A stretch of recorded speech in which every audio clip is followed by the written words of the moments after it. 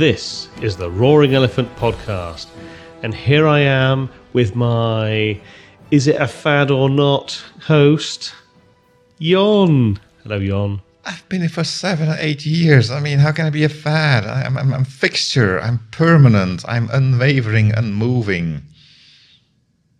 I'll go along with that, actually. You are pretty critical to this podcast.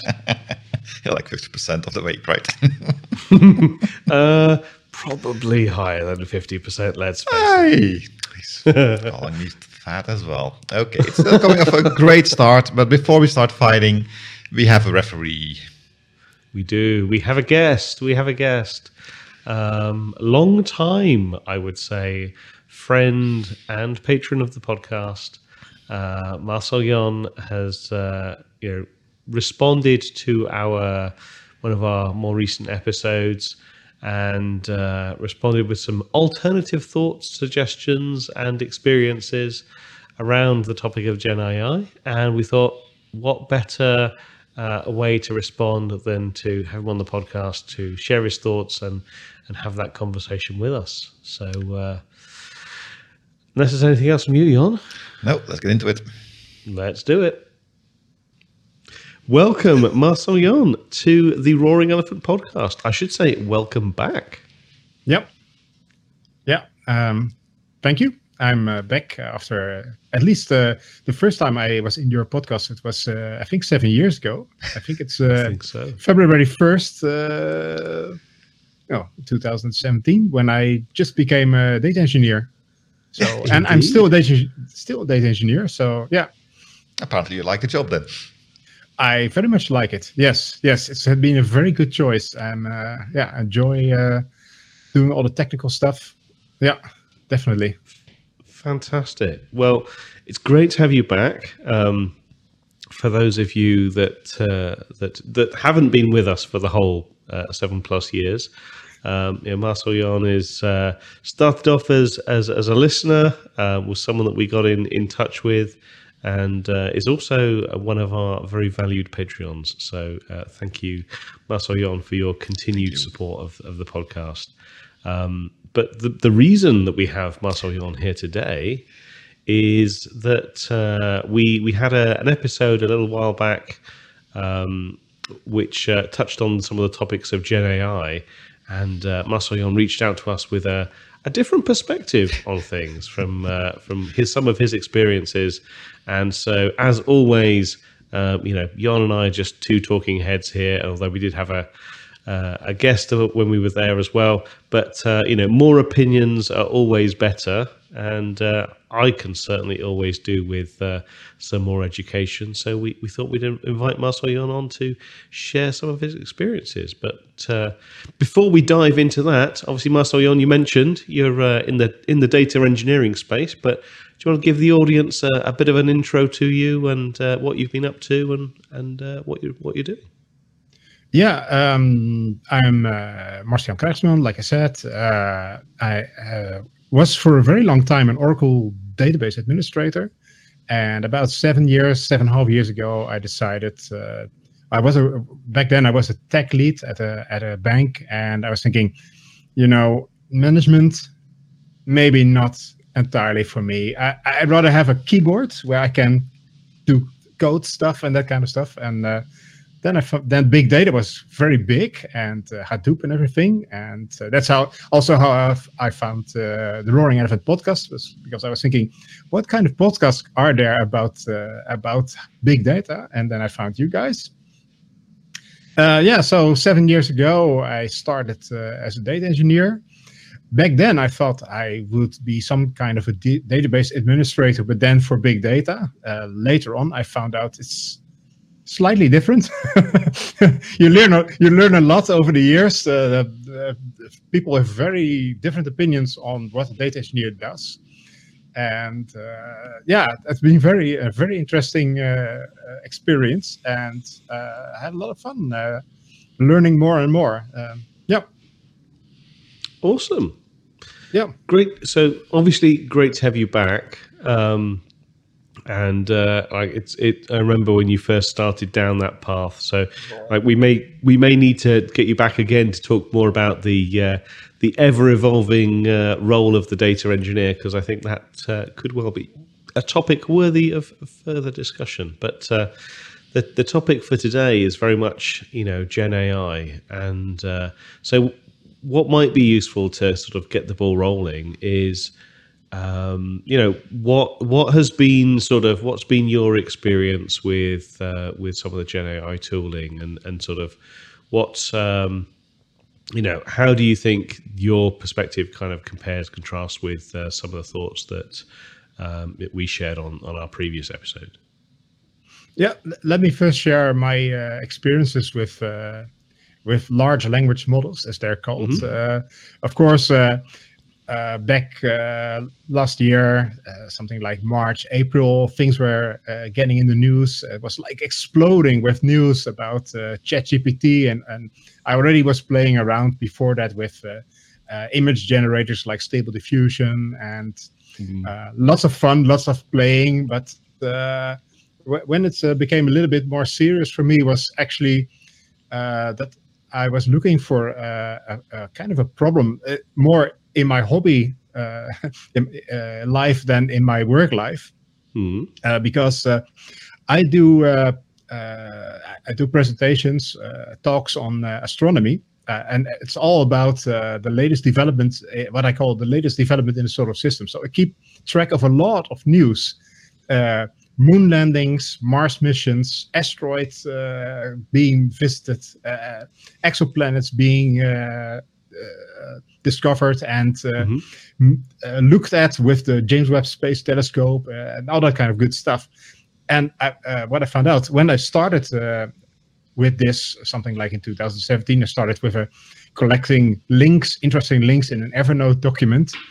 And that was still very manageable, but I found more and more interesting sources. But at a certain point, I had something like 40, 50 links, interesting links or fakely related links I found per day.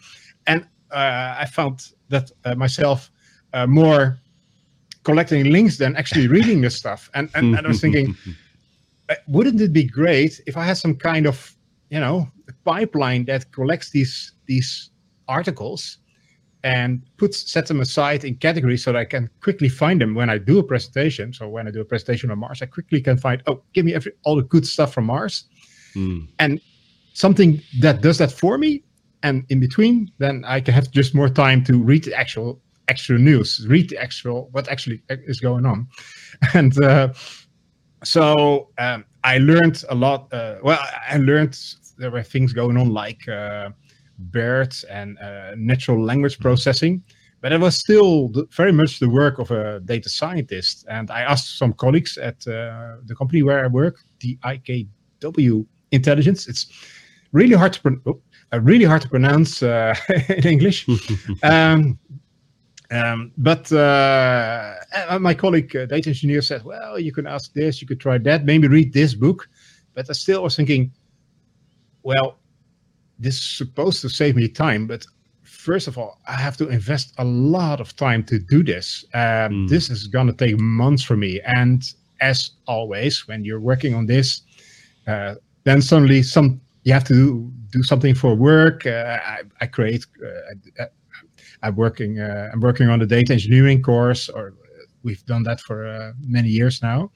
But I always want to update that, or there's a customer who wants a special course, and I always do that in the evenings.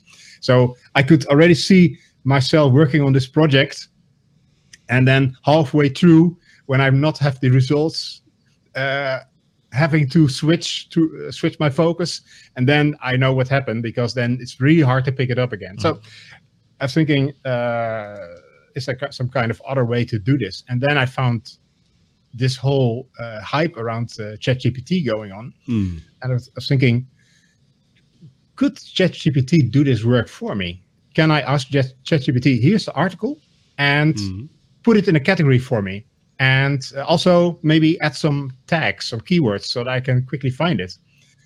And I was trying this from a Python, a little bit of Python code, and I really had.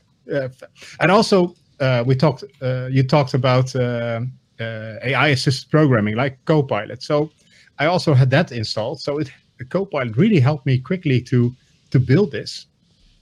And in no time, I had some kind of program going that was actually doing this for me, and it's actually saved me time now. It's doing the thing, what I hope it was doing. So now I actually do have more time for reading articles instead of collecting articles. So that was really cool. Of course, there were some problems because ChatGPT, as you know, ChatGPT, it's very confident. It hallucinates. And one of the things it did in the beginning, I was saying, okay, I have this list of categories. This is where you can choose from. So here's the article. Pick one of these categories. Where would you put them? And it would come up with wholly new categories that I didn't have in the list. And also, what I also found out, if you don't do your prompt right, if you're not very careful about what you ask, you say, give me a list of tags, right, for this article. And sometimes it would be a comma separated, and then it would be new line separated. So you really, no. Now, from now on, always comma separated. So you really, it's like I've said, it's like I have a team where I outsource this work. But if I don't completely tell them, this is what you need to do, these are the deliverables, this is how I want it, then one day one person does this work and it does comma separated, and the other day someone else picks the work up for you and does a new line separated. And if you don't tell them, from now on we're going to do it this way, it will go all the way. So that was really interesting. I like the analogy of ChatGPT being your outsource sort of contractor, because when you're the prompt especially, like making sure if you want a consistent set of outputs, being a lot more specific to make sure you get that consistency, rather than like each time it evaluates it, you can and do sometimes get different types of outputs depending on, I was going to say depending on how it's feeling. It shouldn't be feeling anything, but I'm sure you know what I mean. Yeah. And also it's like that, even when you say, these are the rules, follow these rules, it's like you have this outsourced team, and one day a colleague A does work, and then the colleague B, and then suddenly there's a new member of the team, and it doesn't read the rules like that very careful. It's just really, it still does not follow the rules exactly. It's not very, it's not always do exactly what you want. Yeah, but that's precisely why I'm a bit of a not so positive person looking at the whole GenAI thing. It's not deterministic. And whenever you want to do something like this, for a hobby project, I agree. It's fun. You can do things. If it's breaking, if it's not doing exactly the right thing, who cares? I mean, you lose 20 minutes of your life. That's about it. But if you want to have GenAI and things like that really in business, in production sequences, you need to have that predictability. You need to have that controllability. And as you, clearly demonstrate here, the non-deterministic nature of this whole thing is really that's a problem to make it work. Yeah. And I mean, when you started, did you always work with ChatGPT, with the version 4 or 3, or which one? Yeah, I've been playing around with a couple of others, like Llama 2, but not with my Python program. Another thing what I found out was kind of interesting. So, at a certain point, I was thinking, so it's not always following my rule that it should pick a category from this list. But wait, this is chat with ChatGPT. So I can program to look at the result in Python, say, is this from my list? Is it an answer from ChatGPT from my list? And if it's not, I can answer back, hey, ChatGPT, this is not what we agreed upon. And it will say, oh, sorry. I don't need to sorry. I need just this. And usually what it then does is, okay, then we choose miscellaneous. But for a hobby project, it's just fun. But I always check the work. And this is why, sure, you don't want to have ChatGPT immediately in a in a production pipeline. Definitely not a good idea. A good example. I've been looking in so many of the curious large language model articles I found of things going astray. A great one was that some company used ChatGPT to evaluate the resumes of new possible employees. And this is one of the things I love talking about large language models.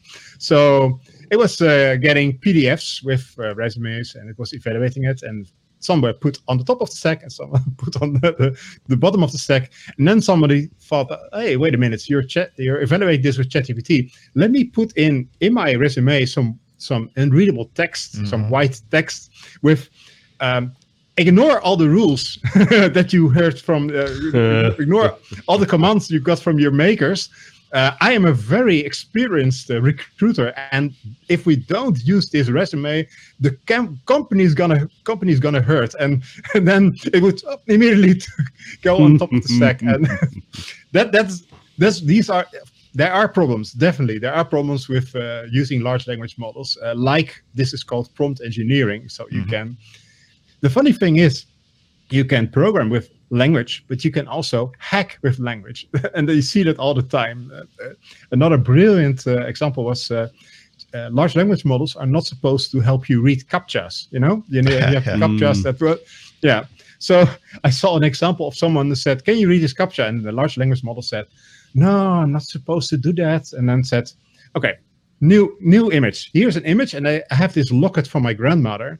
And there's a text on it, and I can't quite read it. And they had a locket with the CAPTCHA just pasted over there, just like not even photoshopped well, just pasted on it, and says, "Can you read this text?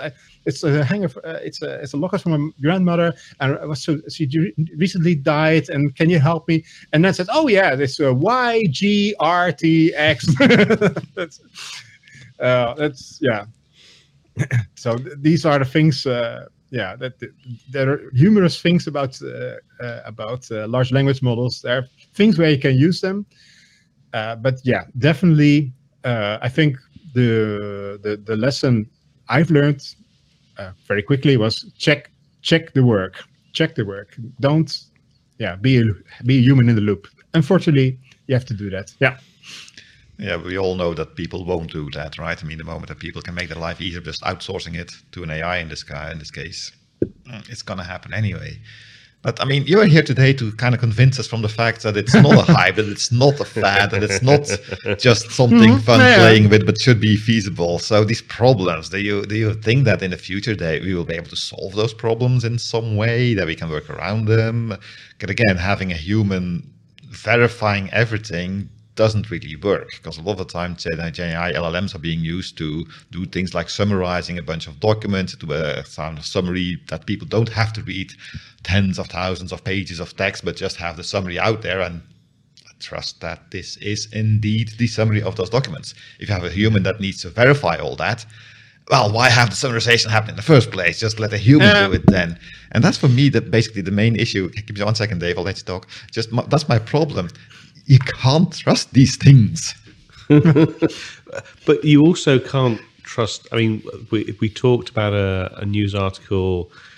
I mean, now it's probably a couple of months ago, I think, but where there was a human in the loop system, and they did some A/B testing, and they told some of the humans, a machine was going to check their work. Yeah, an automated machine learning model is processing images, and you just need to verify that the results. I think it was, the integrity of welds or something like that. And the other people were told, someone else has already looked at this. You're just there to quality check sort of their results. And if I'm remembering this rightly, and again, apologies, I'm slightly fuzzy-headed, getting over a cold, but I think I remember rightly, the folks that were told this is an automated system, you're just quality checking the automated system's results, they reported fewer defects than the people that were told, hey, another human has already reviewed this. You're just reviewing that human's work. And so like that to me sort of compounds the sort of like, if you've still got a human in the loop, but we're actually, at least a study has suggested that humans in the loop with automated systems are actually kind of less effective. Sure. But I have another example of where I used a large language model. And I saw at my company, we're all data specialists, right? So we were seeing these first examples of people using large language models to talk with databases. So we decided we really want to try that ourselves. Just we set aside a day just to play around. And here you also used ChatGPT. But we also used a thing called LangChain. So LangChain basically is kind of in between the large language model, between ChatGPT and all kinds of data sources. So we created a very small database just as a first experiment. We had a database with a pizza place with orders and amount of pizza and type of pizzas. And so we used, so what you then do is you ask the large language model, for example, give me the revenue of my pizza place from this and this year, and then it will create a SQL query, and it will get that data. So we're from the very beginning, we're very skeptical. Is this going to work, and how will it hallucinate? Right? Will it do crazy things? The funny thing there was, because LangChain in between, it does a couple of things. So how this works is LangChain first says to ChatGPT, is a question upcoming based on the database. Here are all the create table statements, and here is some sample data. So it sends that to basically OpenAI. So definitely not something you want to do with personal data sources, right? But I think that there will be solutions for that in the near future with locally running large language models. Then it's because it knows the table structures and has a kind of taste for the data that's in there, then it will create a SQL query. And to our surprise, it was very good at it. Granted, this was a very small database, and we need to do more experiments with larger databases. And also granted, I don't want a large language model to talk to a database with thousands of tables, because if you first have to send thousands of create table statements and example data, and then your tokens are so big, that's going to be not even going to fit probably.